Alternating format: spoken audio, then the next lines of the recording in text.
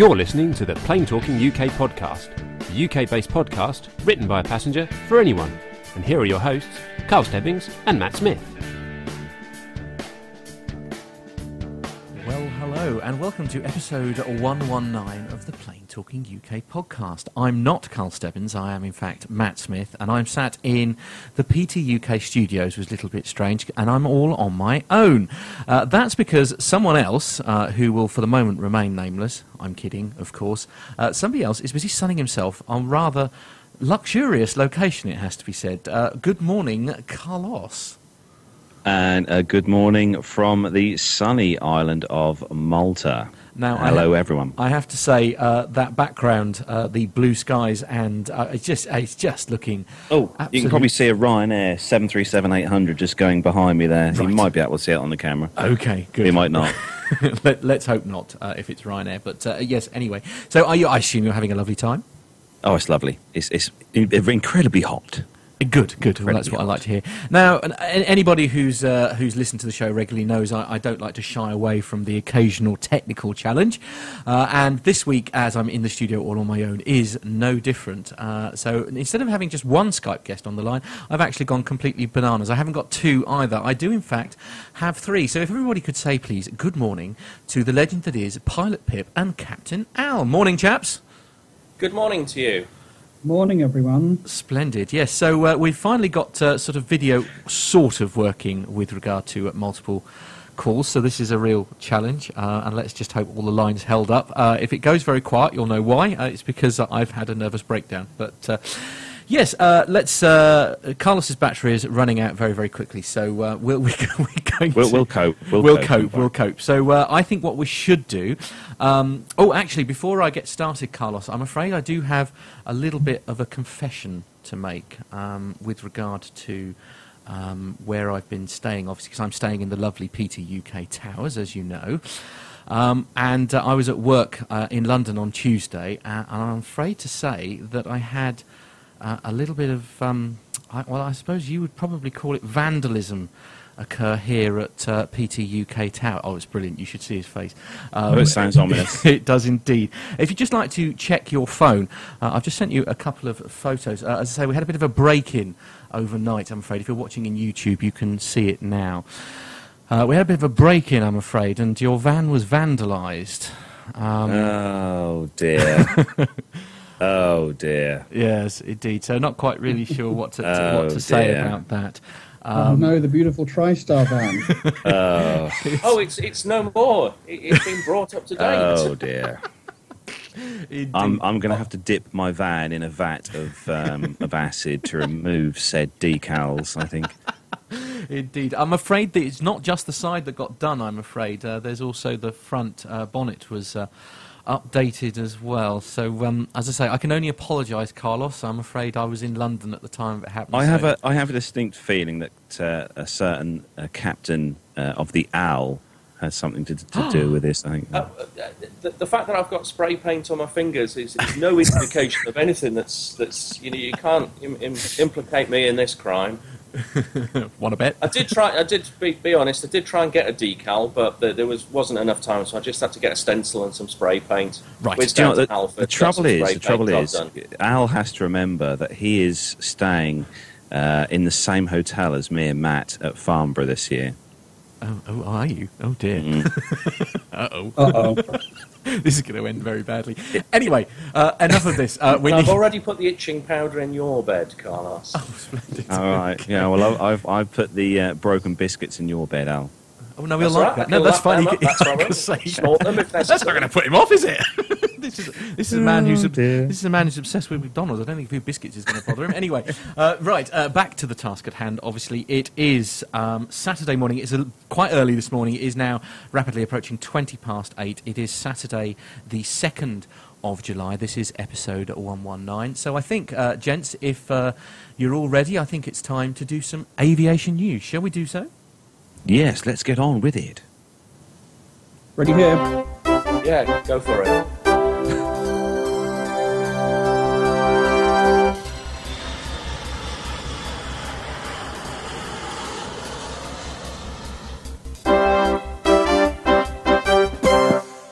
So, I don't know who's going to kick off. I presume it's you, Carlos, is it? Are you going to be in charge as usual?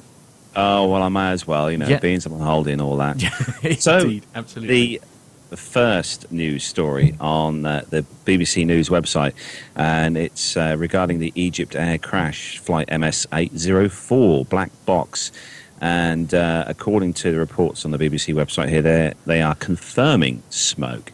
So the black box recordings from crashed Egypt Air MS-804 confirmed smoke on board, the Egyptian investigators have said. The flight from Paris to Cairo plunged into the Mediterranean Sea on the 19th of May, killing all 66 people on board. Electronic automated messages sent by the plane had shown that smoke detectors went off in the toilet and the avionics area below the cockpit minutes before the plane disappeared. The recorded data is consistent with those messages, investigators have said. The voice and flight data recorders, known as black boxes, were recovered from a depth of around 3,000 metres in the Mediterranean. Wow, that's deep. The second black box to record it is Paris at the BEA. The Egyptian Investigation Committee also said that part of the front section of the aircraft wreckage showed signs of a high-temperature damage and soot. No distress call was made from the plane prior to the crash, and the cause remains unknown. Now, I know they've sent these boxes to the BEA, I think, because they had an issue with salt ingress in the actual data recorders themselves. So I think the French guys are going to try and repair those and get as much data as they can off these boxes.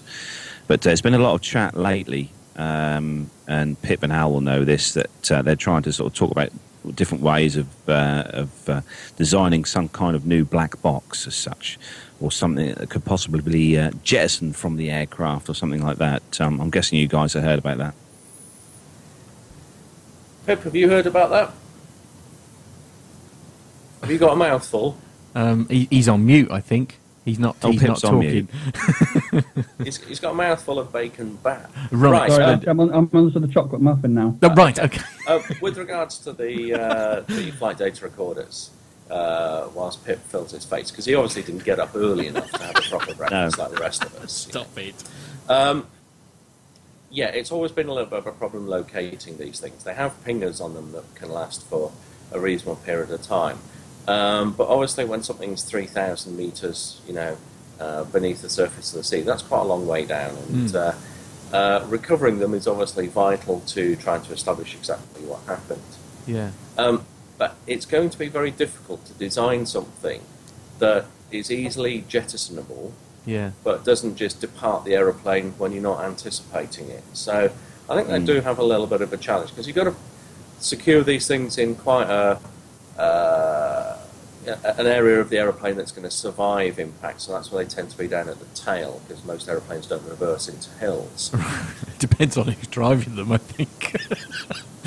Well, I'm sure Carlos's driving skills will be infinitely improved now he's in the Airbus fan. Right. He doesn't have to worry about an engine falling off or anything indeed. like that. So. Not that, as I say, and I know absolutely nothing about these things, to be honest with you. But I think more the way forward is actually the black box data recorder information is being broadcast continuously to a secure server somewhere in the world, as the ability to sort of stream data, if you like, becomes much easier than it always, it's getting easier all the time. Surely that's the answer, actually. It's not worrying about jettisoning stuff, but actually make that information easily accessible, because it's already on a server somewhere. To be honest, a lot of that data already is, in a way, streamed live on Airbuses and Boeings. All the data's being, I don't know if it's constant, but it's being sent back. Is that the ACARS system? The HQs, through ACARS all the time. So, a lot of that data that's in the FDR, and not the CVR, but the FDR will already be, available to them. But actually, interestingly, because, even if you were able to stream the live data, that wouldn't really help prevent accidents. It's certainly good for accident investigation, but it's not going to prevent anything. One of the other areas that causes some degree of problem with this is, Matt, you have a tachograph on your coach. I do, yes. Now, one of the areas that causes some concern is with regards to privacy, because if you're streaming live data, then there's no reason why that couldn't be live CVR, if you like, looking further ahead. I mean, at the moment, let's be honest, it's very difficult to watch Netflix on a flight, let alone stream continuous data from thousands of aeroplanes at the same time. True. But moving forward, when we can get that sort of international bandwidth in the air, would you like your bosses to know what you do on your coach when the passengers aren't on it, for example?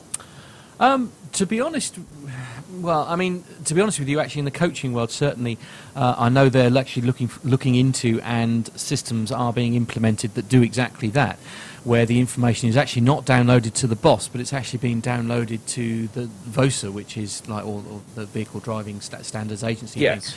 And you know they're talking about having transponders and things on traffic lights and all sorts that are lifting the data from your pod, if you like, and passing it on or wherever. So, I mean, to be honest with you, I personally don't really have a problem with what I get up to on a day-to-day basis, whether I've got passengers on board or not. Sort of, you know, because at the end of the day, I'm driving a vehicle that doesn't belong to me, and so I tend to look at it and respect it as the fact that vehicle, if they put one on my own car, that would be a different story altogether, if you see what I mean. But because that vehicle doesn't belong to, because that vehicle doesn't belong to me, there must be occasions where you transgress some rule or regulation that causes no safety implications. If my boss is listening, of course not. Indeed. But, you know, therefore, you know, not reportable, et cetera, et cetera. Yeah. But you suddenly find yourself being sort of hauled in to justify why you did this. Now, I'm not suggesting that, you know, as a matter of routine, airline pilots break the rules. No. But we do have standard operating procedures, which sometimes get deviated from for good reasons and bad reasons. Yes. And there's just a sort of level of privacy of data, really. And equally, we now enter the realms of if data is being streamed live, the integrity and security of that data from people who may wish to use that data for terrorist activity becomes another issue that we have to look at. Yeah. I mean, it's, you know, we're now into the realms of if it's, you know, out in cyberspace, it's hackable. Yeah, and that is a major concern, actually. I mean, Micah is actually saying in the chat room here in the US, certain auto insurance companies give you a discount if you're willing to share data. As I say, I think... I don't know. I suppose you've got to look at the lesser of the two evils. Is it more important that...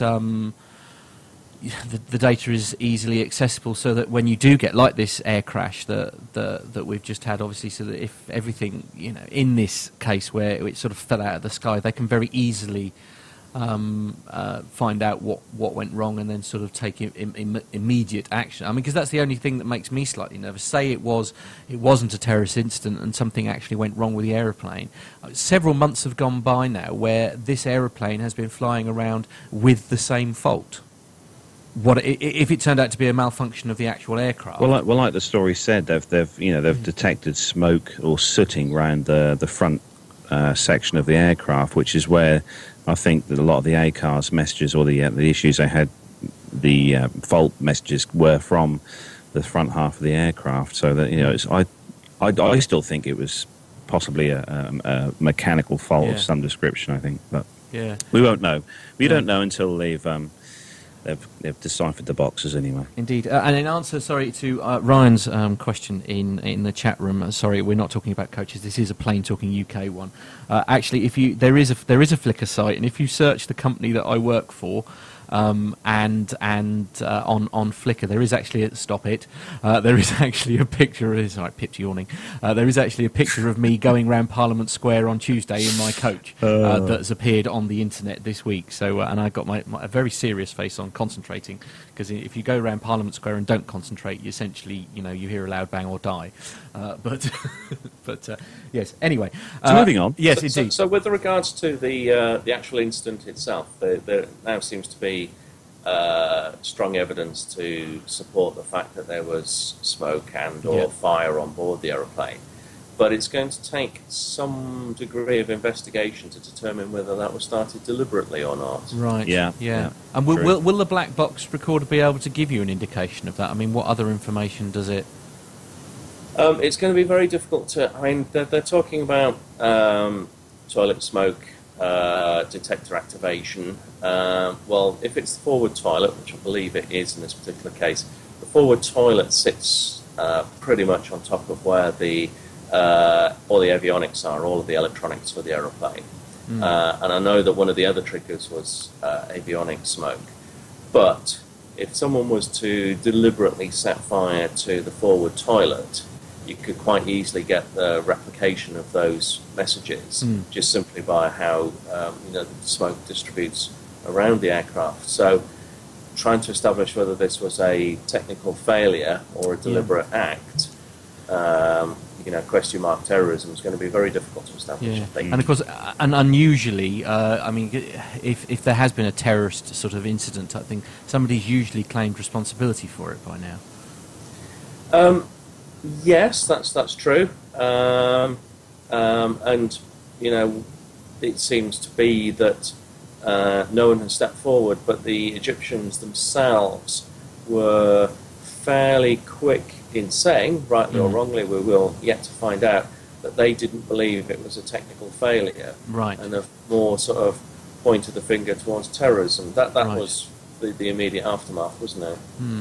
Yeah. Are we ever going to know? That's the question, I suppose. Let's hope so.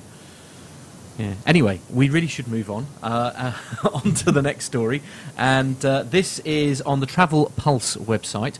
The headline is "More Comfort but No Power in Southwest's New Seats." This is a lovely picture there, which I will just pop up on the YouTube feed if you are watching on there. It says Southwest Airlines quietly rolled out changes to the interior of its aircraft cabins this month, beginning with 3 of its Boeing 737-800 aircraft. The seats were first unveiled at the Aircraft Interiors Expo in Hamburg, Germany, last April. The new seats were designed and engineered by B/E Aerospace, and Southwest is the first to have them. The new aircraft seats are the widest economy seats available in the single-aisle 737 market and offer a unique design that gives our customers what they ask for, more space, said Bob Jordan, Southwest Executive Vice President and Chief Commercial Officer. Serving as the launch customer for this seat is just one of several upcoming milestones related to our bold new look launched in September of last year and is specifically aimed at enhancing our customer experience. I got to experience the new seats for myself while touring one of the planes in Denver. If you fly Southwest regularly, the first thing you'll notice is that the colour change. The seating surface is now completely blue from top to bottom. Southwest's previous seat, called Evolve, was mostly tan with blue head cushions. Speaking of head cushions, for the first time, Southwest new seats have adjustable headrests that can be raised and lowered. In addition, the sides can be folded in so you can lean over and be braced by something softer than your neighbour's shoulder. Well, that's always nice. I won't sort of go on really, essentially, because it's otherwise it ends up John, being big. I'm surprised. This is a low-cost carrier, as we all know. Southwest are a huge low-cost carrier in the States, and I always thought that their kind of theory was get as many people as you can in, but no. I mean, why bother with all the lovely comforts of movable headrests and stuff like that when most of their flights are relatively short flights? Sort of 2, maybe 3 hour flights. It's probably, to be honest with you, it's probably because they just got a discount on the seats if they were willing to be the launch partner or something. I mean, I don't really know how these things work, but you never know. They might do slightly further long haul. So what was that aircraft again? That's the 737-800. That's the same as what Ryanair use. Right. You sure? Oh. I'm pretty sure. Not Okay. thinking Yes, it might it be is. something else. They have got 700s as well. It's definitely not an Airbus, that's for sure. Oh no. Really? Okay, it's descending into chaos already. Anyway, on to the next story. Which one of you chaps would like to take this one then? Oh, dear. Pip, we'll go with you. We haven't heard from you for a little while. Okay. So the next story Is wow. is, I'm definitely not stalling for time while I look it up. No. got it all here ready to go. Splendid. Okay. Wow! Right. Discount Airline brings... Oh, I've got a window in the way. Brings its $99 Europe fares to New York. Ooh. And there's a lovely picture there of a WOW aircraft. What is that aircraft, Al? Oh, I don't know. I think that looks like a Boeing, isn't it? Okay. Yeah, that's a 757, I think. Or is Carlos? it 747? I'm not sure. How many engines? That's an A380, I think. Right. The Icelandic discount carrier, known for its $99 fares to Europe, is coming to the USA's biggest city. WOW Air will begin flying from Newark Liberty International Airport on November 25th, offering daily non-stop service to its hub in Iceland. Connecting service is offered to 21 other European destinations. Somebody says, we've been working towards direct flights to New York for quite some time, so I'm thrilled to now be able to offer infamous $99 fares to Iceland from New York, says Scully Mogerson, WOW's founder and CEO. Indeed, the airline's $99 one-way fares were available Wednesday morning for flights between New York and WOW's hub near the Icelandic capital of Reykjavik. Fares to cities like London, Dublin, Berlin, Amsterdam, and Frankfurt were available for as low as $149 each way. Sorry, that puts the United Kingdom, Ireland, and mainland Europe within reach of New Yorkers for less than a $300 round trip through the cheapest fares.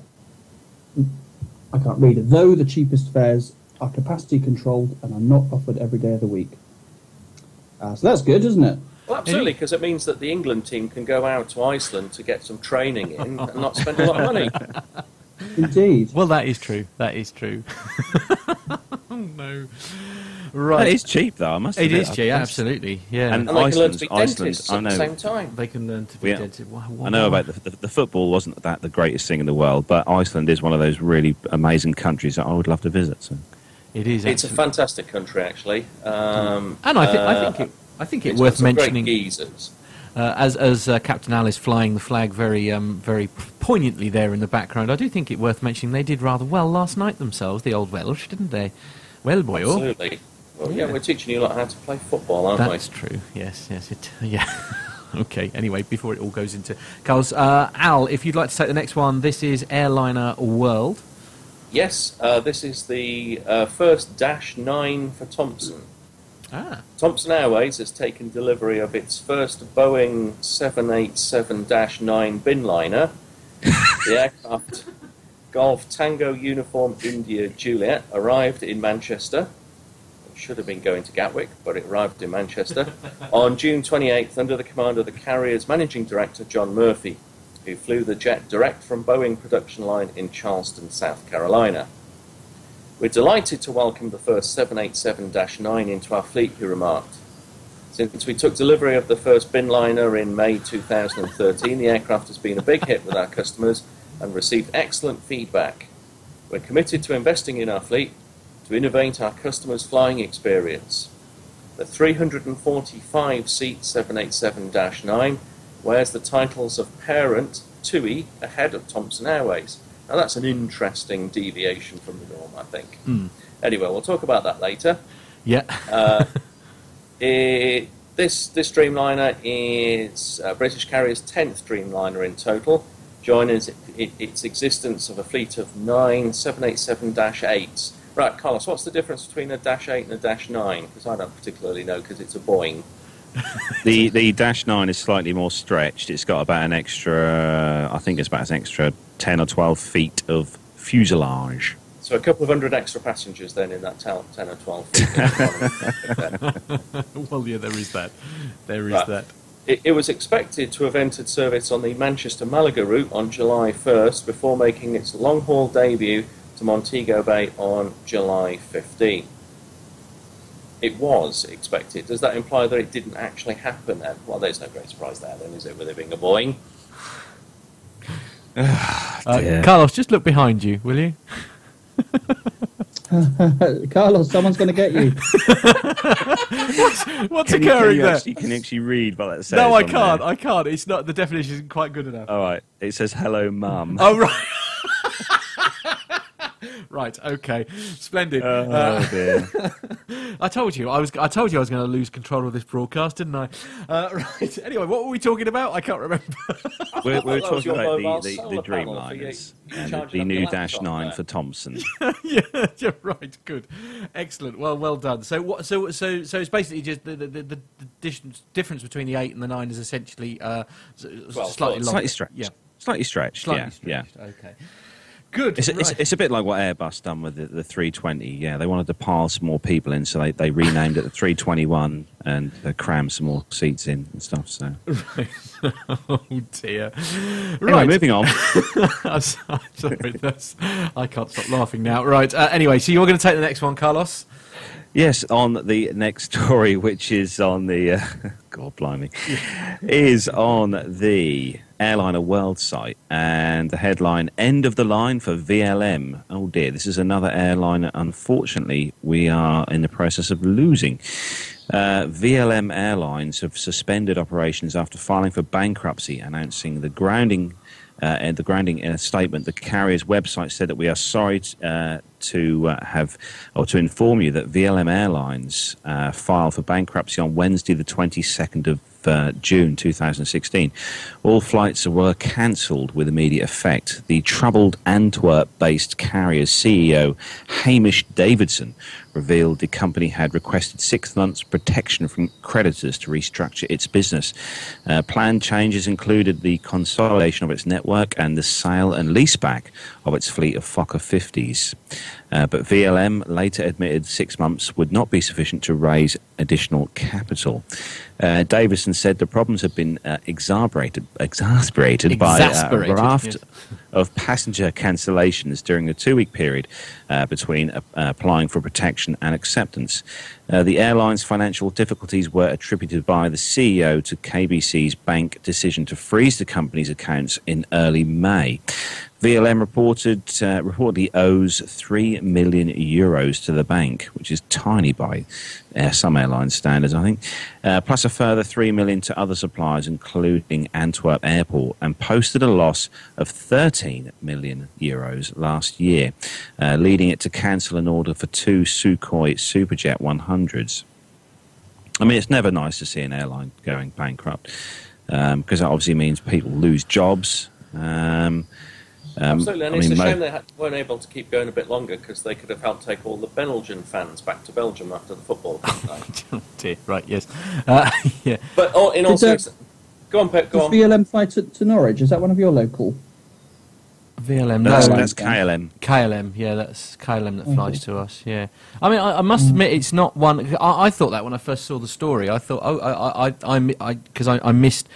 Didn't quite sort of read it right, and I thought KLM actually. But I mean, I must admit, I don't know VLM. I mean, I didn't. They've been VLM around been for quite a around while, some and time. they've operated in the sort of periphery. I know they operated Liverpool to London City for quite a while. Right. And I was over in Waterford a few weeks back, and they operate a twice daily service between Waterford and London City. Right. So I'm guessing, Pip, you've probably seen them whilst you've been down at City, haven't you? I guess I probably would have done. But nothing springs to mind, clearly. Yeah, I think it was a nice company. A few of my colleagues now at SafeJets are ex-VLM, and I gather it was a very nice place, a very nice company to work for. Yeah, as Carlos says, though, it's always very sad when a carrier sort of basically decides they can't carry on anymore. I mean, it is a... Yeah, as Tony says in the chat shame. room, poor little fuckers. Yes, indeed. Yeah, it is a shame. It is a shame. I'm sorry, yes, apologies to the people in the chat room. As you can imagine, with several guests all online, I'm not able to give the chat room the usual level of attention. I'll get Carlos to run through the names of who's in there in a moment. Of course, you know, with less Fokker 50s and things out there flying, it's far fewer comedy opportunities on the radio for us pilots. We have hours of fun when we're told to line up behind Fokkers or give way to Fokkers. You can imagine the chaos that I can imagine the chaos. It was a great film, though. It was a great film. What meeting them, you mean? Yeah, meeting them, yeah. Absolutely. Oh, dear. Okay, right. On to the next story then, and I'll take this one. It is on Aviation Week network. And the headline is Boeing 737 MAX prepares for international debut at Farnborough. Oh, this is exciting. So presumably we'll get to see this now. Exciting's not the word I would use. No. I see. Right. Okay. Are you pro Airbus? Farnborough is exciting. Right. But then you go and sort of like degrade the sentence by putting Boeing in it, don't you? Right, Boeing. Right. Okay. Are you not Matt, keen? Matt, Are you not keen on Boeing's by any chance? Are you an Airbus man by any chance? Matt, just Yeah, call and it the... Carlos has joined in as well now because he now has, a fantastic liveried van. He does indeed. That is true. Yes. It's the Boeing 737 Burger King. There we go. That's more palatable for Al. Right. Okay. Yes. On that bombshell. Yes. So anyway, the headline is Boeing is in the final stages of preparing its fourth 737 MAX test aircraft for a transatlantic flight to Farnborough Air Show, where it will make its international debut by appearing at the flying display between July the 11th and 14th. The presence of the 737-8 at the show is intended to start a key marketing phase for the re-engined narrow-body family. The company is on track to obtain type certification of the first of the re-engined twin variants in the first quarter of 2017. I can't read any more of the story because apparently I need to subscribe to access this premium content. That's unfortunate. We don't subscribe to that page. No, okay, but anyway, you get the gist. You get the anyway. gist, absolutely, yes. So it is the Boeing 737 MAX, which Al, as commented, is already very excited about coming to the Farnborough Air Show. And I intend on taking a picture of Al standing beside the aircraft with a smile on his face. I can't see that happening, personally. You might have to use Photoshop for that particular Right, photo. what for the smile, or you standing near one? Me standing near. Right, okay, fair enough. Oh dear. I mean, there is a plain talking UK £1,000 or dollar, because they are now one and the same. Yeah, more or less, yes. Prize Yeah. for anybody who can get a photo of myself and Captain Nick at Farnborough smiling next to a Right. Boeing. Oh, I thought perhaps it was maybe just smiling. Oh, challenge accepted. Oh, okay. Yes, it's coming out of the plain talking UK funds, of course. Is it? Yeah. Right, okay, well, thanks for I that. think if I was Did to Al set consult with fire you on this one, Matt? Yeah, and get a picture of you two smiling, that might work. Yeah, and no, in answer to your question, Carlos, no, I haven't been consulted on this, so all accusations are denied. Right, yes. Anyway, it is let's go Pip. Pip, you've got the Pip, next Pip. one. Hip. Yeah. So this is another Flight Global story. Always the a lovely headline story, is, this one. What are you mumbling at, Carlos? He says it's another lovely story. He says. Oh, right. Singapore Airlines 777-300ER has engine fire during landing. The Wright General Electric GE90 engine of the Singapore Airlines Boeing 777-300 aircraft caught fire when the aircraft landed at Changi International Airport following a turnback resulting from an engine oil warning. Flight SQ368 was operating from Singapore to Milan when an engine oil warning message forced the aircraft, bearing the registration 9 Victor Sierra Whiskey Bravo, to return to Singapore. The fire was put out by airport emergency services and there was no injuries to the 222 passengers and 19 crew on board, says Singapore Airlines in a Facebook post. A passenger video shows the entire right wing ablaze. A passenger was quoted in local media as saying that she could smell gasoline, and another eyewitness said the right wing burst into flames after the aircraft landed. Passengers disembarked the aircraft through stairs and were transported to the terminal by bus. Oh, blimey. They will be transferred to another aircraft which is expected to depart Milan later today. Well, I guess that already happened. Yeah. The airline will be cooperating fully with authorities in their investigation, said the carrier. Now, I mean, I actually posted this. I saw a video, posted it on our Plain Talking UK Facebook page, and it was. I mean, I joke saying I'm glad I wasn't on that aircraft because I don't. So what actually happened? What was the? What do we think well, you guys who know more about aircraft than I ever will? What actually has occurred? I mean, how does it even do that without the wing They essentially? caught fire, that's what happened. Right. Okay. I was going to say the same thing. After a thorough investigation, Yeah. I think I can say that it caught fire. Right. Okay. Yeah, but It looks like an oil fire because Right. it doesn't appear to be. I know it looks quite dramatic, Yeah. and I'm going to talk to Pip afterwards about what his thoughts were about their decision not to evacuate the aeroplane. But it looks like an oil fire. I appreciate it seems to be spreading to the wing, but of course there's paint and so forth in there which will burn. So it certainly doesn't look like a fuel fire to me, and I've Right. only seen the video very briefly. Now, if they had an oil leak, oil does burn and it makes a lot of smoke, and you can get quite a reasonable flame out of burning oil. So it looks like they've had an oil leak. The oil has come in contact with some part of the engine that's very hot, and the oil's caught fire, and then it's just sort of slowly spread. That's my thoughts. What are your thoughts, Pip? Yeah, I didn't see this one. It's just the first time I've seen it. So the aircraft was still on fire when they pulled up on the stand or wherever it was, and then they disembarked via the air stairs. That is Air interesting, stairs? isn't it? You know what I mean. What a rest! The jetway. Yeah. We don't have little foldy out step ladders for our passengers to get on. We have big trucks and things. Air bridges. No, they didn't evacuate. They just disembarked passengers by normal means. Right. Whilst the fire was still raging. Yeah. Yes. That is interesting, isn't it? Yeah, I'm not sure if interesting is the word. Terrifying is another one. I mean, you'd have thought that because I mean, okay, all right. So as you say, possibly an oil fire, which would suggest perhaps that the fire was on the outside rather than anywhere inside type thing. Yeah. But I mean, presumably that kind of heat will degrade. Because the correct. I mean, the fuel is in the wings, isn't it? Absolutely. Mm-hmm.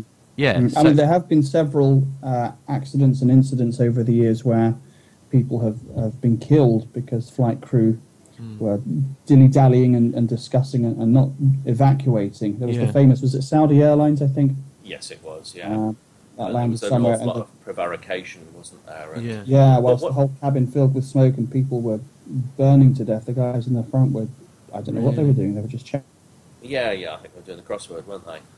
Yeah, I mean, it's. I mean, mercilessly, thank goodness. I mean, nothing happened, if you like. Nobody got hurt, and that's great. But I mean, it's a very odd sort of story, really, and thankfully quite rare.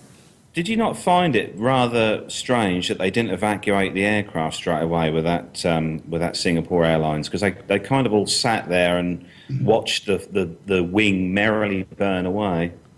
Yeah, on the surface it does look very odd, a highly questionable decision, but without knowing all the details, I don't know. Where were they? What facilities were available? An evacuation takes time. What was the? I suppose you've got to look at the evolving situation. What's going to be happening in 2 or 3 minutes' time once everyone's starting to pile out of the aircraft? I don't know. It's such a dynamic situation. It's hard to judge really without having been there. But on the surface of it, if there's a big fire like that, my instinct would be to get everyone off as soon as possible. Before we move on to the next story then, Carlos, who have we got in the chat room this morning, this very silly early hour of the morning? So this silly early hour of the morning, and excuse the echo because I've just currently moved down into the pool area of the villa, but we have in the chat room loads of wonderful listeners this morning. We've got Neville Bounds, he's in there, obviously chatting tech. We've got Myla, the lovely Myla, and the lovely Tony S. We've got someone called Pilot Pip. I've heard of him. We've got the main man, Micah. So hello to you, Micah. Give you a little wave there. We've got Masha's in the chat room. Good morning to you, Masha. Thanks for joining us. David Corsten. David Corsten is in the chat room as well. David Corsten. And just scrolling up, because we had a few new names I didn't recognise in the chat room earlier on. Just scrolling up to the top of the list here. There's a lot of crazy people who got up early, especially to join us. So thanks for that, guys. Yeah, we really absolutely. appreciate it. Benjamin think Todd was another one. Yeah. Ryan as well, I seem to Ryan remember. Harper, we had Ryan Harper in the chat room as well. We did have someone called Captain Al. Right, okay. He's kind of, I don't know, he's disappeared. Yes, we think he's enduring a power cut, so hopefully he'll be rejoining us shortly. We did also have Dan Hannington as well in the chat room. First thing we did, yes. Yeah. Don't know whether Dan is still in there or not, but no, a nice full chat room, which me and Matt really do appreciate, and obviously so does Pip as well, and Captain Al when he eventually gets back from Burger King. Absolutely, yeah. Do you think that's where Al's gone? As I say, I should just explain to our listeners, we're padding a little bit because one of our guests has disappeared, and apparently we've been reliably informed there's been a bit of a power cut, essentially. So it's all gone horribly wrong. Okay, have you got the APU running? Al Never's asking. Well, I'm on standby power, so. Okay, get you. So, don't let the fumes in the cabin, because you'll have people collapsing. Okay. Oh, don't worry, it's in the plant room. Don't worry, it's not Okay. even in the house. The generator, so it takes 3 seconds to power up. That's the only downside. You've got an emergency generator. Where do you live? Cheshire. Good Lord. Do you not have such technology down south? Well, we don't need it. We have reliable power sources. We have these things called power stations. Ah, right. Yes. I thought you were going to get one of your servants to do that for you, Al. One of your servants, honestly. Well, one of the staff did go and check on the generator, but yes. You can check on the minions. Absolutely. Have you seriously got a backup generator? Yes, that's what I'm running on right now. Well, I'm blown away, literally. Anyway, right. Do you have a bunker as well in the garden? Which are for bombs and stuff, in case. Well, I am actually. In case the Cold War isn't now, over. yes. Yeah. Okay, next story. This is a picture story, and it's with you, Al. Okay, this is a fantastic story. German flag carrier Lufthansa's first Airbus A350-900 is nearing structural completion at the Toulouse final assembly line. The Rolls-Royce Trent XWB-powered aircraft, manufacturer serial number 74, will be registered as Delta Alpha India X-Ray Alpha. I thought they could have come up with something slightly more catchy than that, but anyway, notwithstanding it. Lufthansa has not given a specific date for delivery, stating only that the aircraft will be stationed in Munich in the winter. The power plants have yet to be mounted on the airframe, and the A350 is still to undergo cabin interior fitting. Lufthansa is placing its first 10 A350s at its Munich hub. The aircraft will be configured with 293 seats, including 48 in business class and 21 in premium economy. Now, I have to say that when I was down in Madrid, I think it was last week, there were 3 A350s all on the same terminal as us, and they looked absolutely amazing. They were such a sexy sight that I had to go have a cold shower. Stop it. And I guess we should be grateful I got away lightly with that. Yeah, I mean, it is certainly, as I say, those watching in YouTube will have just seen, I've just flashed the picture of it. I mean, it's certainly going to be a lovely looking aircraft. It's awesome. Is it? Excellent. Yes. Okay, so nearing structural completion presumably means it's a long way away from being flown yet. Well, I mean, if it's going to be in Munich for the winter, well, that's not that far off, is it? Indeed. Yeah, no, that's true. I think it's actually arrived. If anybody's listening in the UK, I think What, winter has arrived? Summer, I don't think summer ever actually came. I think it's well, technically the nights are now closing in. That's true. Yes, absolutely. We're over the summer solstice. Actually, Al, are you hoping that Royal Jet are going to take some of these A350s on? It would be absolutely amazing if they did. I don't think that's actually part of the current financial plan. Right. But yeah, absolutely. The Royal Jet have a financial plan now. That's amazing. Oh yes. Oh yes. Oh dear. Very much so. David in and it's not based on remaining in Europe either. Oh, So, no, that's a bit of luck. no, yeah, Actually, what a David result. Wilson in the chat room has put that he thinks that the A350s look like they have a Zorro mask on. Right. Yes. That's actually a very good observation. They do look rather snazzy in that department. Well, I should hope so. Maybe Lufthansa should call their first A350 -900 Tonto. Indeed. Well, Tonto, yeah. Actually, it's good news if David's observation is excellent, because he is currently training to be a pilot. And we're going to be chatting with David in a few weeks' time about how his training is going. I've been talking to him this week about... Excellent. About Nothing wrong with your eyes. So no, absolutely. A good start. A good start. But the 350, I think, is already in service with at least one airline, is it not? Oh, absolutely. With, there were 3 different carriers in Madrid. All just happened to be 3 in-service A350s all lined up. They'd all come from South and Central America, and very nice they looked too. Yeah, I'm sure. I think Finnair. I think Finnair have got one. Finnair, did you say, Carl? Yeah, I think Finnair have got one. No. Yeah. Oh, that's good. Right. Okay. Is there an obvious difference if you were to look at one to tell it apart from a 787, apart from the fact that it won't be on fire? Well, absolutely. I was going to say, yeah. First Is that of all, the only way to tell the difference? Well, and the fact that it's made it to its destination in a serviceable fashion. Okay, right. Yes. Anyway, seriously, now time to move on to the next story. Carlos, this is with you, and I can't remember where. I think one of the listeners in the chat room actually tweeted this to us, but it's a great story. This is very exciting. A very, very young pilot. Yeah, this one is on the ITV News site, and the headline, High-Flying Teen Becomes UK's Youngest Airline Pilot. A 19-year-old lad has officially become the UK's youngest pilot after fast-tracking his way to a seat in the cockpit. Luke Ellsworth, who was appointed as a first officer for EasyJet in April, started his flying career just 9 days after his 18th birthday, when he enrolled on a pilot training programme in Southampton. He now regularly flies the Airbus A319 and A320 aircraft. Great aircraft, Speaking about how he felt having such a high-pressure job at a young age, Luke from Cheshire said he didn't believe age was a factor when it came to being a good pilot. He said, I really want to encourage more young people. The other evening. If you're good enough to be there, you've done the training and you're suited towards it, then I don't think age is really an impact.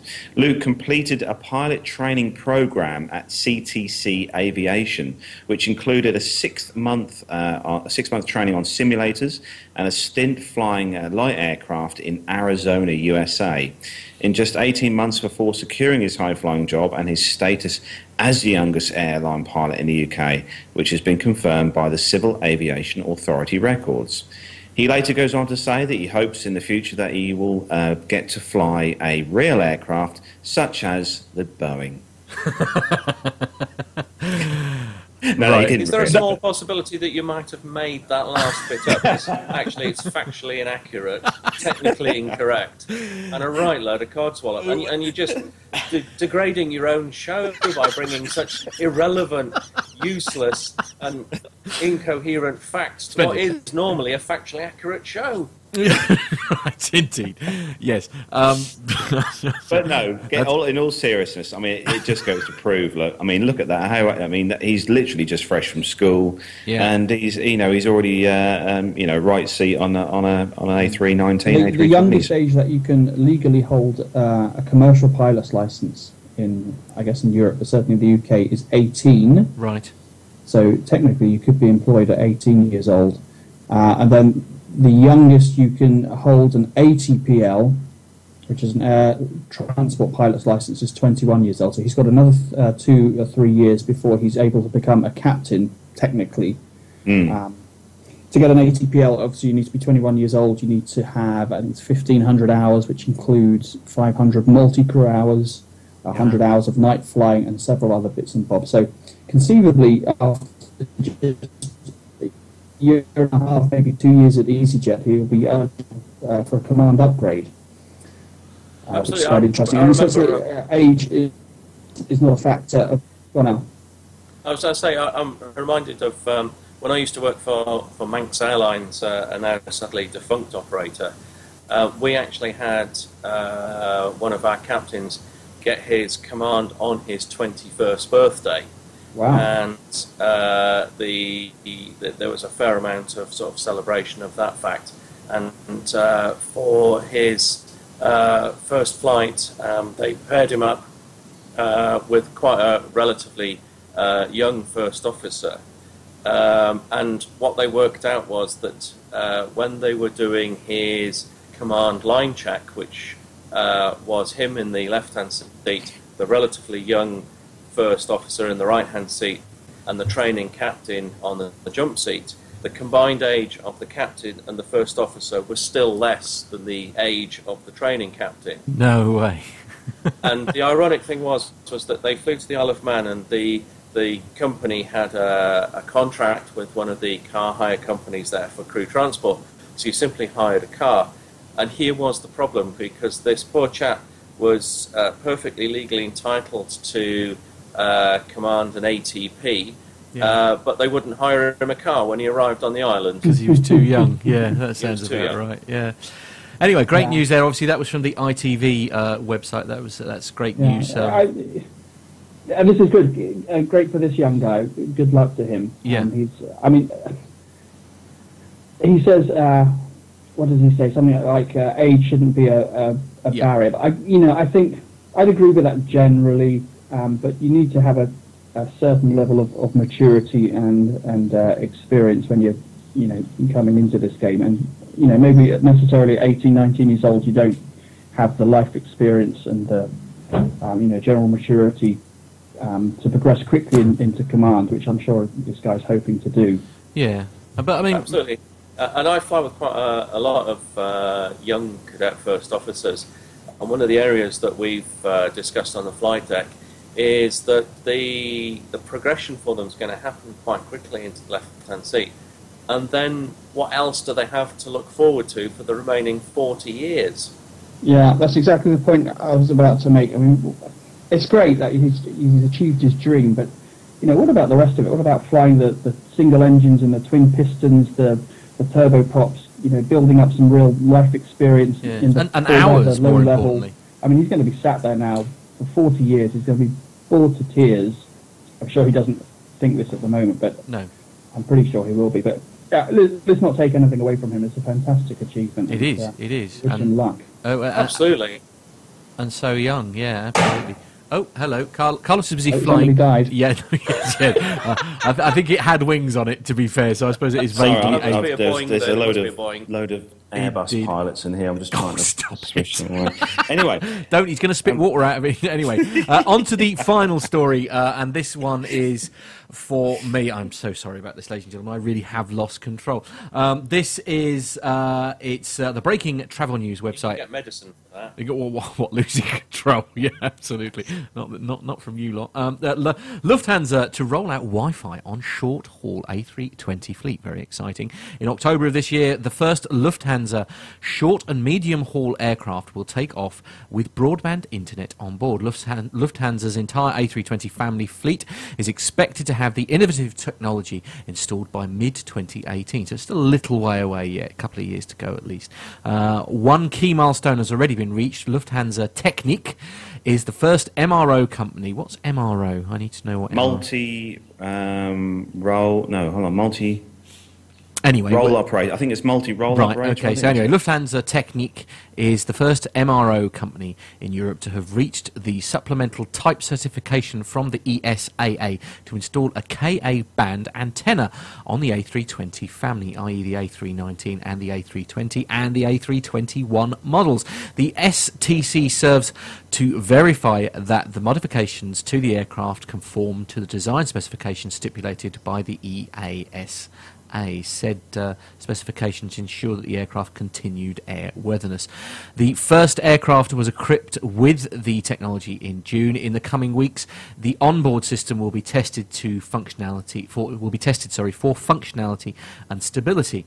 Lufthansa passengers will likely be able to use the new internet service from October.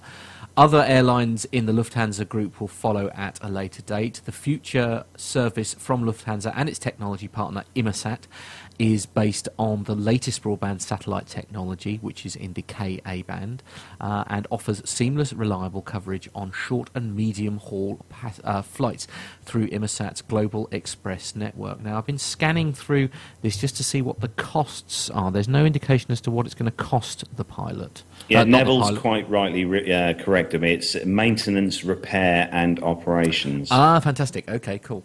Thanks, Neville. Nonetheless, it was a fairly good attempt at blagging it, Carlos. Well done. Yeah, all right, Al. All right.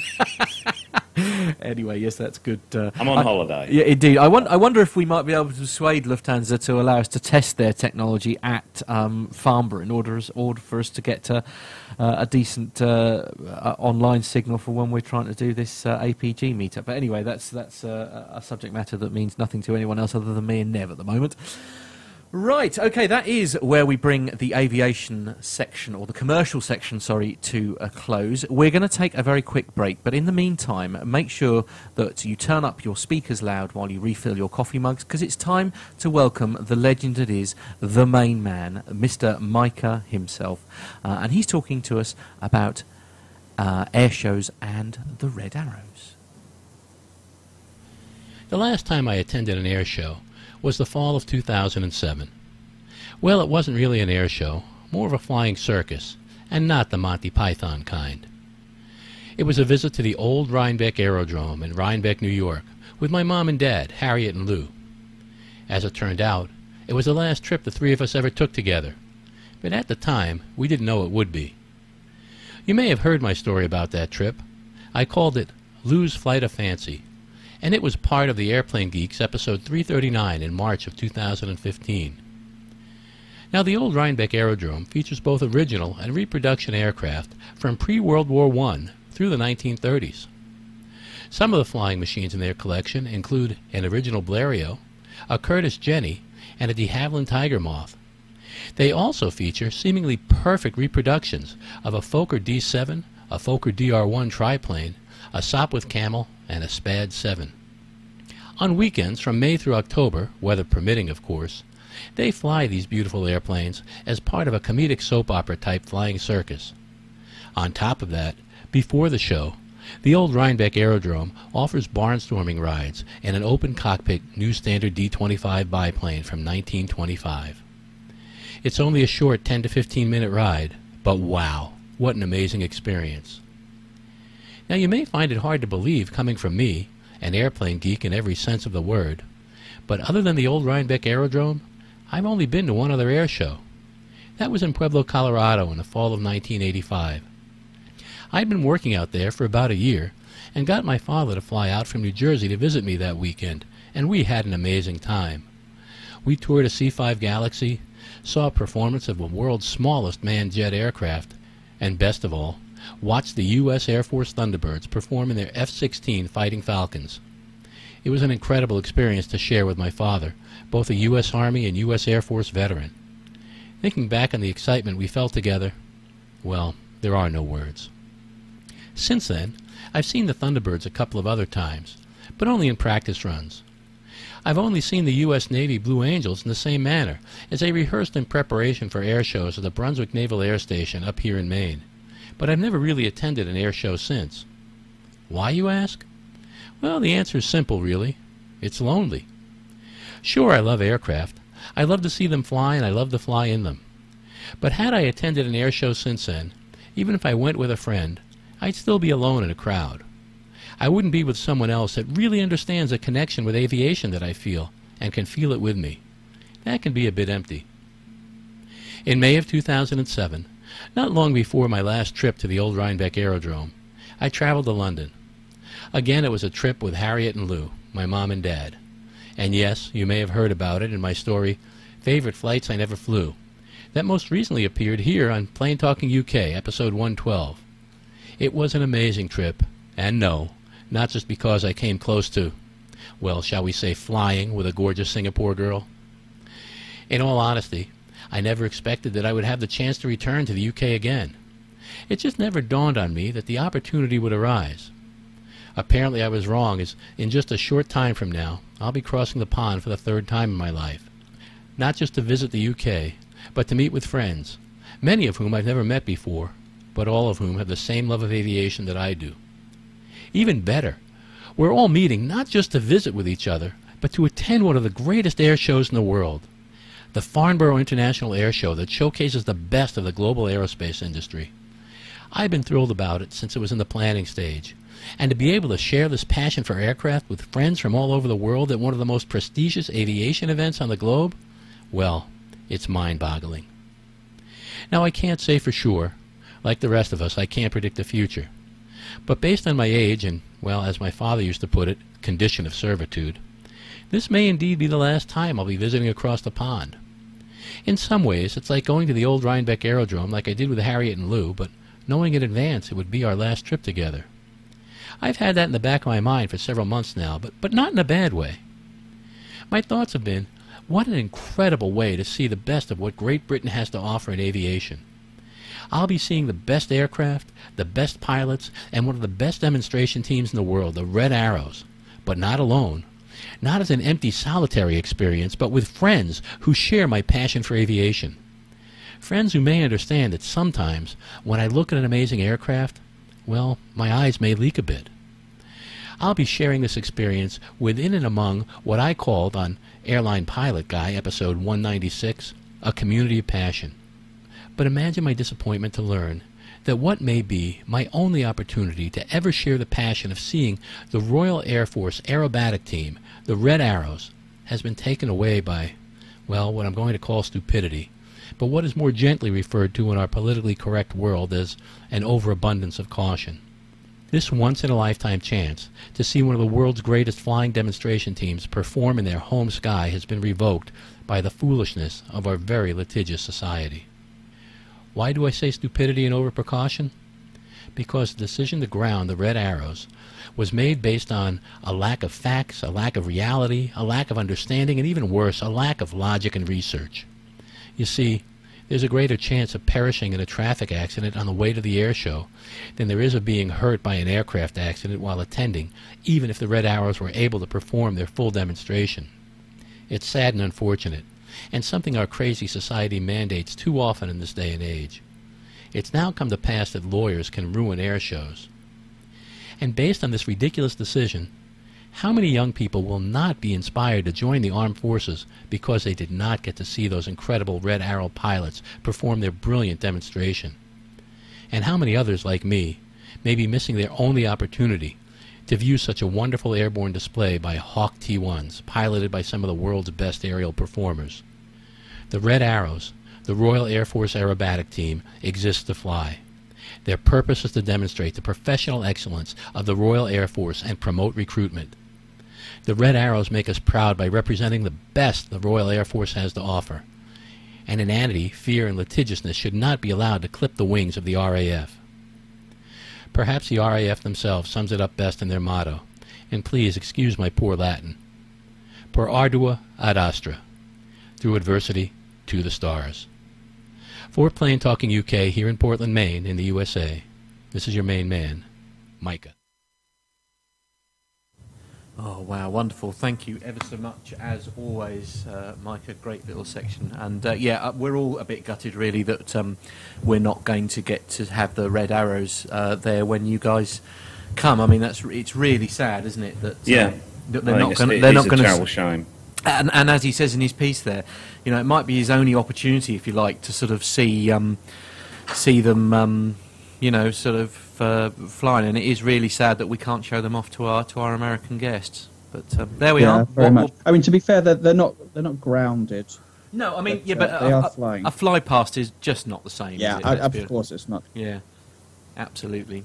But anyway, it's just a shame that they're not able to do their full display, isn't it? Yeah, agreed. But there we are, as you say, rules are rules, and. But they can be broken. Yeah, I know. I don't know if I don't think the Royal Air Force will break rules. Do you think not? You don't think there's going to be a break of protocol? And what we need is a fly pass from Al and Pip. Right. You know, the 321 alongside the Hawker. That'd be awesome. Yeah. Well, if Pip starts off now, and I'll catch him up. Yeah, we'll be gone by the time you even get airborne. Okay, all right. But Micah, it's we're so looking forward to seeing you and everyone else in a couple Yeah, of it's weeks. gonna be time. great. I'm so excited. I can't wait. It's Yeah, gonna be yeah. fantastic. And I am so I'm both really, really ridiculously excited and terrified of the challenge that myself and Neville have ahead of us getting them on. You'll be fine. It's You'll going to be be really fine. good Well, fun. I have to say that between the two of you, Yep. you are, I can't remember, is the plural of genius, genii? Anyway, I'm pretty certain that we will put our American cousins to shame, not only in technical skills, but on timekeeping. On timekeeping, okay. Yeah, today is perhaps not a good example of that, to be honest, as we were 10 minutes late starting, but anyway, there we are. Yes, so on to the military section then, boys and girls. So if we're all ready... Woohoo! Yeah, okay, ish, right, okay, I'll take ish. Ish is very much excellent. Okay, let's go.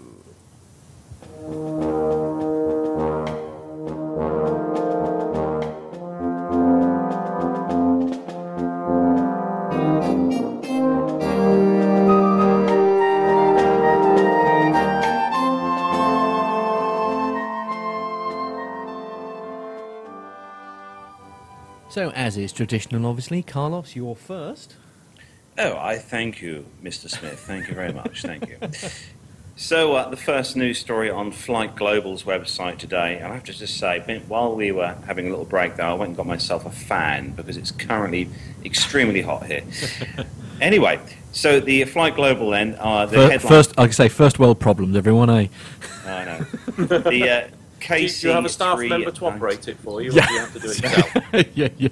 I think he's one of the electrical plug-in variety. I don't think he has. Yes, I don't think he's got the lovely Gemma in a scantily clad something or other, busy sort of fanning an aviation magazine over him or anything. No. Although actually, on an offshoot from that, I have been reading the book that you got me from Amazon, Matt. The Rob Marks. Yeah. The Professional Pilot's Guide. Oh, fantastic. Okay. How is it? It's really good, actually. Yeah, it's a really good book. Yeah, Rob's messaged me and said that he's going to send me the new edition when he's finished it. So that's quite cool. Yes. Anyway, right. Yes. So the first military story, if you please. Yes, the first military story is Flight Global, as we said, and the headline KC 390 confirmed for Farnborough. This is the whole of the news stories for the military segment are all kind of tying around the air shows that we're going to. But Embraer is to give Embraer is Embraer. Oh dear, we're going to get emails because you've said it wrong now. You realise that? An aircraft manufacturer with the name that begins with E is to give its developmental KC-390 tanker transport an international debut at the Farnborough Air Show ahead of the multinational promotional tour for the jet-powered type. One of two flight test examples will make the journey across the Atlantic, initially arriving on the 4th of July, which is that's this week, isn't it? Yeah. At the Alversa site of OGMA, the Portuguese aerostructure supplier, which is 65% owned by Embraer. The company builds parts, including the main fuselage for program, and the aircraft will then transfer to the UK for the show around 2 days later. So it'll be there, hopefully, for when we're there. During its stay in Portugal, the International Aero Engine V2500 powered type will be demonstrated to the Portuguese Air Force, which has signed a letter of intent to acquire 6 of the aircraft. These are expected to replace its Lockheed Martin C-130Hs, which are due to be retired in and around 2018. However, Portugal, which is a strategic partner in the KC-390 program, has yet to sign a firm contract for the airlifters, and its socialist government has shown little urgency to firm up its tentative commitment. So far, Brazil, with a deal for 28 units, is the only confirmed customer for the KC-390. However, a number of other nations have signed letters of intent covering an additional 32 examples. Embraer is confident these will be converted into firm orders, although it has no time frame. And their story goes on, but it'll be good to see these 390s, because we've covered these in quite a few stories in the past on the show. So it'd be good to see one of these in the flesh as such. Yeah, absolutely. The fuselage as such. Yeah. Yeah, definitely. It's well, I'm for so many reasons. I am so excited about now being able to go to both air shows. It's really exciting, certainly in my world. But, there are some fantastic food vending outlets at both venues, actually. Are they? Oh, that's good news. Well, so well, as I say, I was been chatting with Micah, and he's going to give me a sort of guided tour, if you like, of the must-see stands, obviously there. And I expect you to take me to the best fast food outlets, Al, if that's okay. Absolutely, yeah. We'll go to the Hog Roast. That's Splendid. For sure. Okay, I'll get a discount there. Good, right? Yeah. Regular user, yeah. I would have been able to recommend the donuts, but Carlos ate them all last year. Did he? Yes. He's never gonna let me forget the donut thing. No, indeed. Anyway, on to the. I can do a fantastic party trick with a donut. I'm moving on to the next story. The next story, it is on Flight Global. Oh my goodness! And actually, Carlos, if you wouldn't mind taking this one, as there's some nice pictures there, and I want to pop them up. So take it away again, sir. This one is on Flight Global's website again, and it's a picture story, as Matt said. And the headline, the F-35B touches down in the UK for the show debut. Yay, finally. 2 years after the US Marine Corps planned first transatlantic crossing with the short takeoff and vertical landing F-35B was thwarted by an engine fire, a trio of the jets have touched down at RAF Fairford in the UK. Arriving at the US Air Force operated site late on the 29th of June, the aircraft included two US Marine Corps examples and one UK aircraft used to support initial operational tests and evaluation of the Joint Strike Fighter in the USA. Piloted by Royal Air Force Squadron Leader Hugh Nichols, the latter, Zulu Mike 137, is one of three delivered to the UK customer so far for this purpose. The visiting United States Marine Corps aircraft are drawn from its VMFAT 501 training unit, or VIMFAT training unit, stationed at Marine Corps Air Force Station Beaufort in South Carolina. While in the country, the F-35Bs will participate in the Royal International Air Tattoo to take place at RAF Fairford from the 8th to the 10th of July. Next weekend, that is, guys, don't forget. A show highlight will involve the UK taking part in a formation flypast with a pair of Eurofighter Typhoons and the RAF Red Arrows aerobatic display team as well. After the type's starring role during RIAT, Lightning IIs will also take off from the base to join the flying display during the Farnborough Air Show in Hampshire.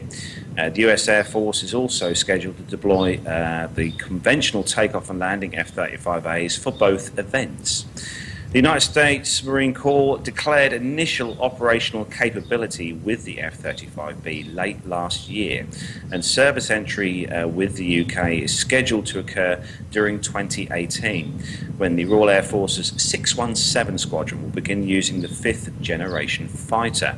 I'm quite sure Matt's put some pictures on the screen while I've been doing that story. Absolutely, yeah, great aircraft. But finally, they're here. We can actually go and see one close up rather than a polystyrene. See one, touch one, feel one.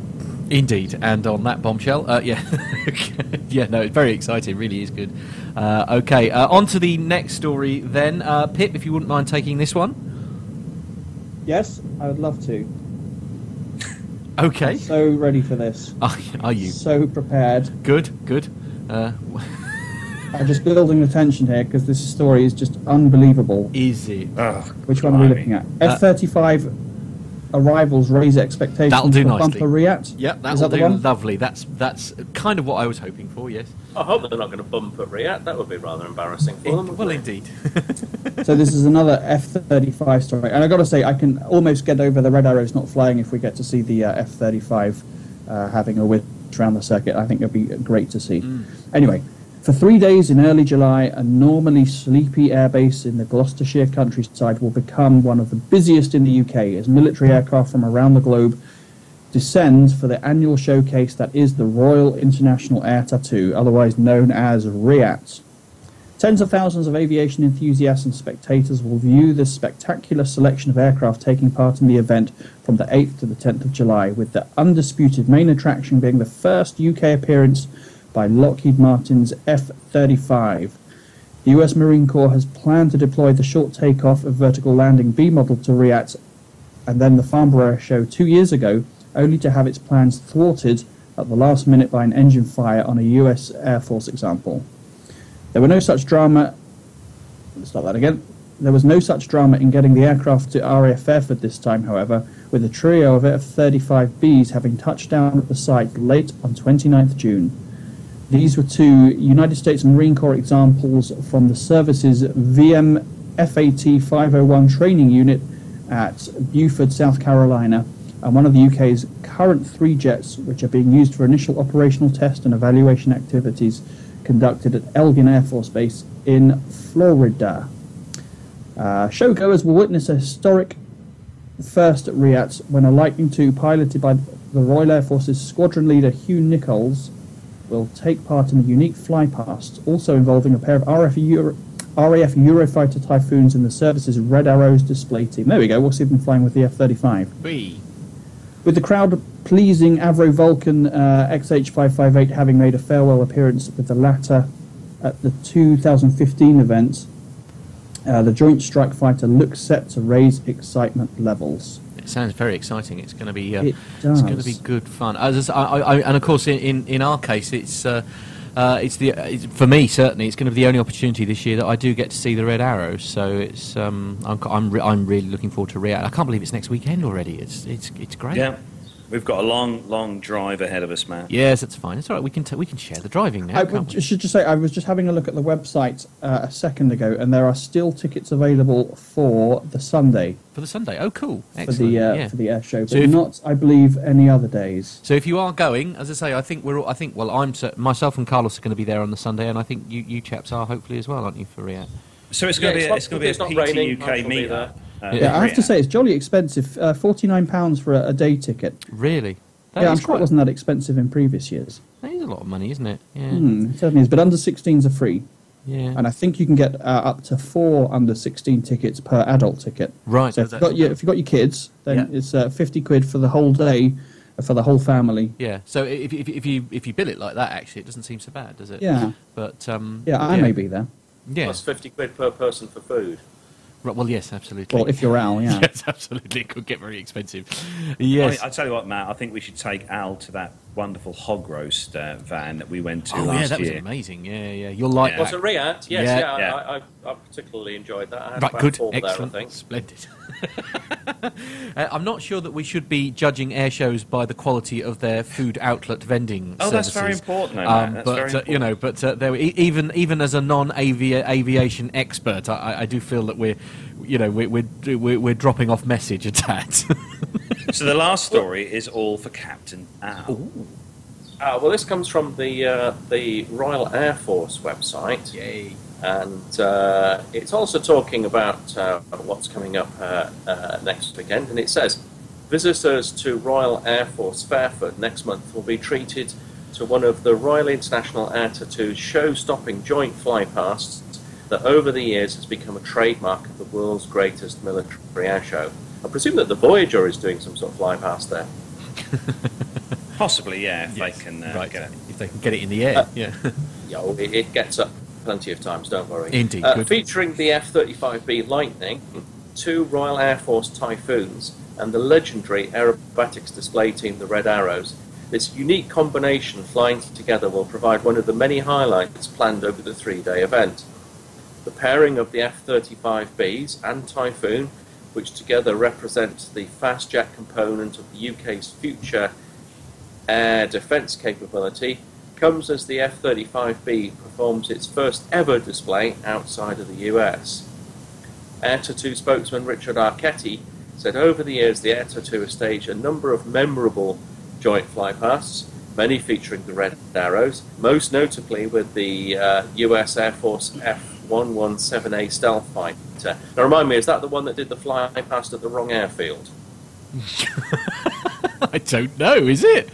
Yeah, I believe the Americans sent over one of their stealth fighters to do a flyby, and it flew all the way from the United States, all the way across the pond, did a fantastic flyby at Blackbird, Oh no. and then went back to the US. Right. Now I'm pretty certain that's fact. Does that ring a bell for anyone?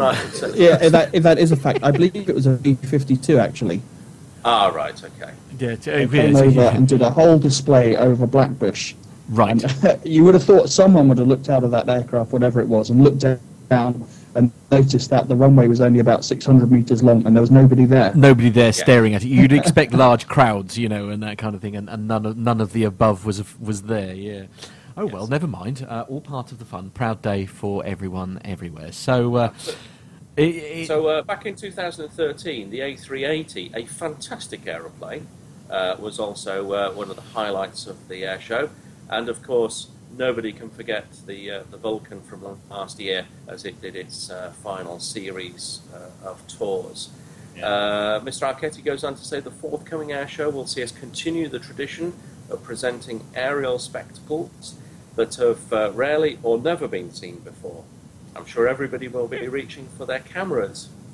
Other outer two highlights next month include displays by the USAF F-22 Raptor, a Dutch Apache helicopter, which I saw their display last year, and it was absolutely stunning for a helicopter thing, and the historic Battle of Britain Memorial flight, which is always a treat to see. Yeah, it is.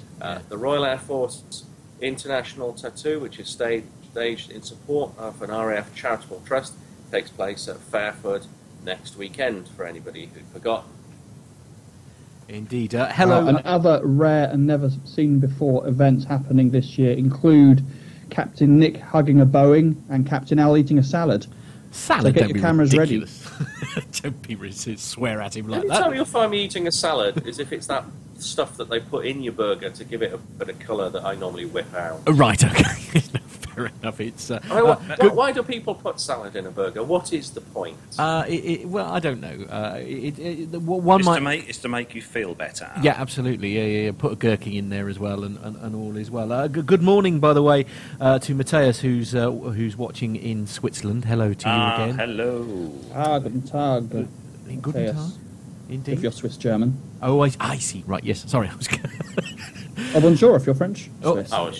Right. Okay. This is Riyadh, then it's going to be fantastic. It is, and as will Farnborough. On Sunday, yes, we're going to do a show. We're going to do episode 120. Episode 120 of the Plain Talking UK podcast will come live from Riyadh, all being well. So that is where we're going to wrap up episode 119. I can't believe we've successfully got to this point of the show with so few technical errors, to be brutally honest. So from the chaps, so Pip, where actually are you at the moment? Did you say you were near Heathrow? Yeah, I'm at the Marriott Windsor Heathrow. Cool. And you're airport. They call it Windsor, but it's actually Slough. Right. Nice, classy. Yeah. quite a difference. It is quite a difference, isn't it? Yes. But then if you said the word Slough in your hotel accommodation thing, I don't think anybody would ever book it, would they?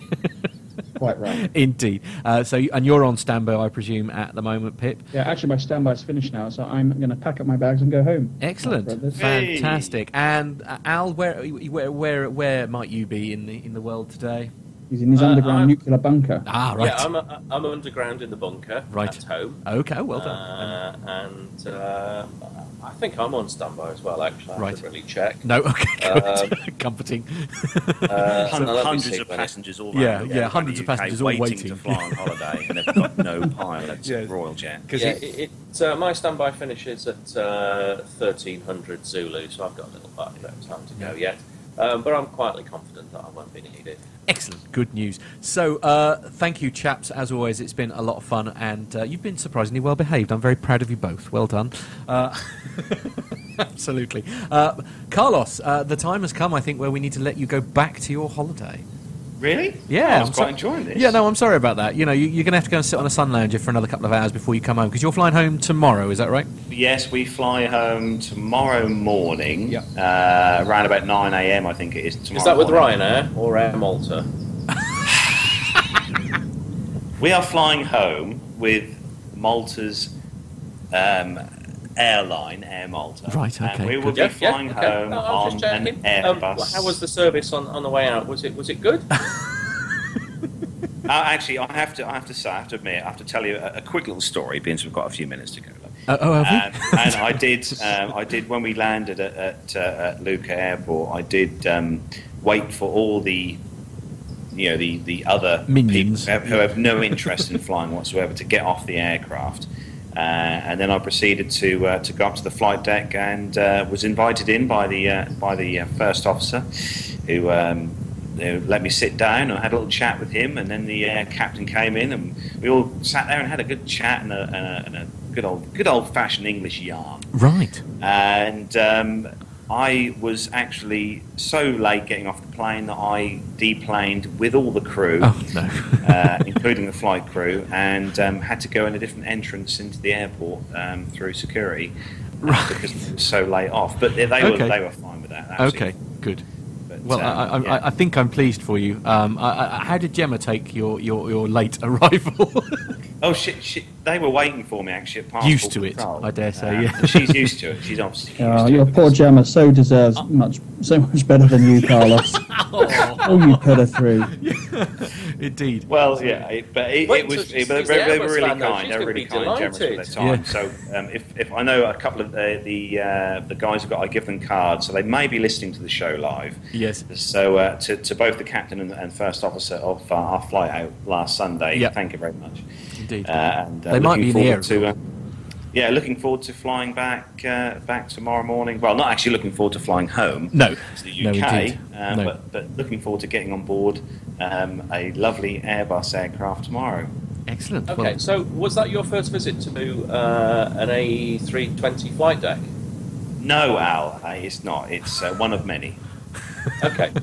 So you would describe yourself as a fan, then, would you? No, actually, this here is a fan. I've got a fan here. This is a fan here. But I mean, you obviously feel the need to keep going back to the A320 flight deck, yes? And, well, unfortunately, how the many problem is TriStar flight decks have you visited? Unfortunately, Air Malta are yet to sell their aging fleet of Airbus 320s and purchase some lovely Boeings. right. Okay. Look, gentlemen. Well, I mean, why would they want to downgrade? I mean, Okay, enough, is there other issues? gentlemen, enough. It is time to pull the. I'm going to say, Pip's nodded off. Pip's bless him. falling asleep. Yeah, Oh, absolutely. okay. Yeah. It really is where we have You to know, bring. I can't honestly. I'm going to say it before we close the show. I cannot wait to meet you again, Pip, and obviously meet you as well, Al. Yeah, it's going to be weekend. good fun. It's going to be really good fun. Yes, it is. From all of us here, then, in the studio, it is. I say all of us. It's just me. It's only little old me. So, from Matt here in the studio, it is goodbye, Carlos. Goodbye. And from the legend that is Pilot Pip and, of course, Captain Al, thank you so much, gents. It's been a lot of fun, as always. Goodbye, guys. Adios. What And about? from all of us here, it is goodbye. Bye. Woo. Bye, woo.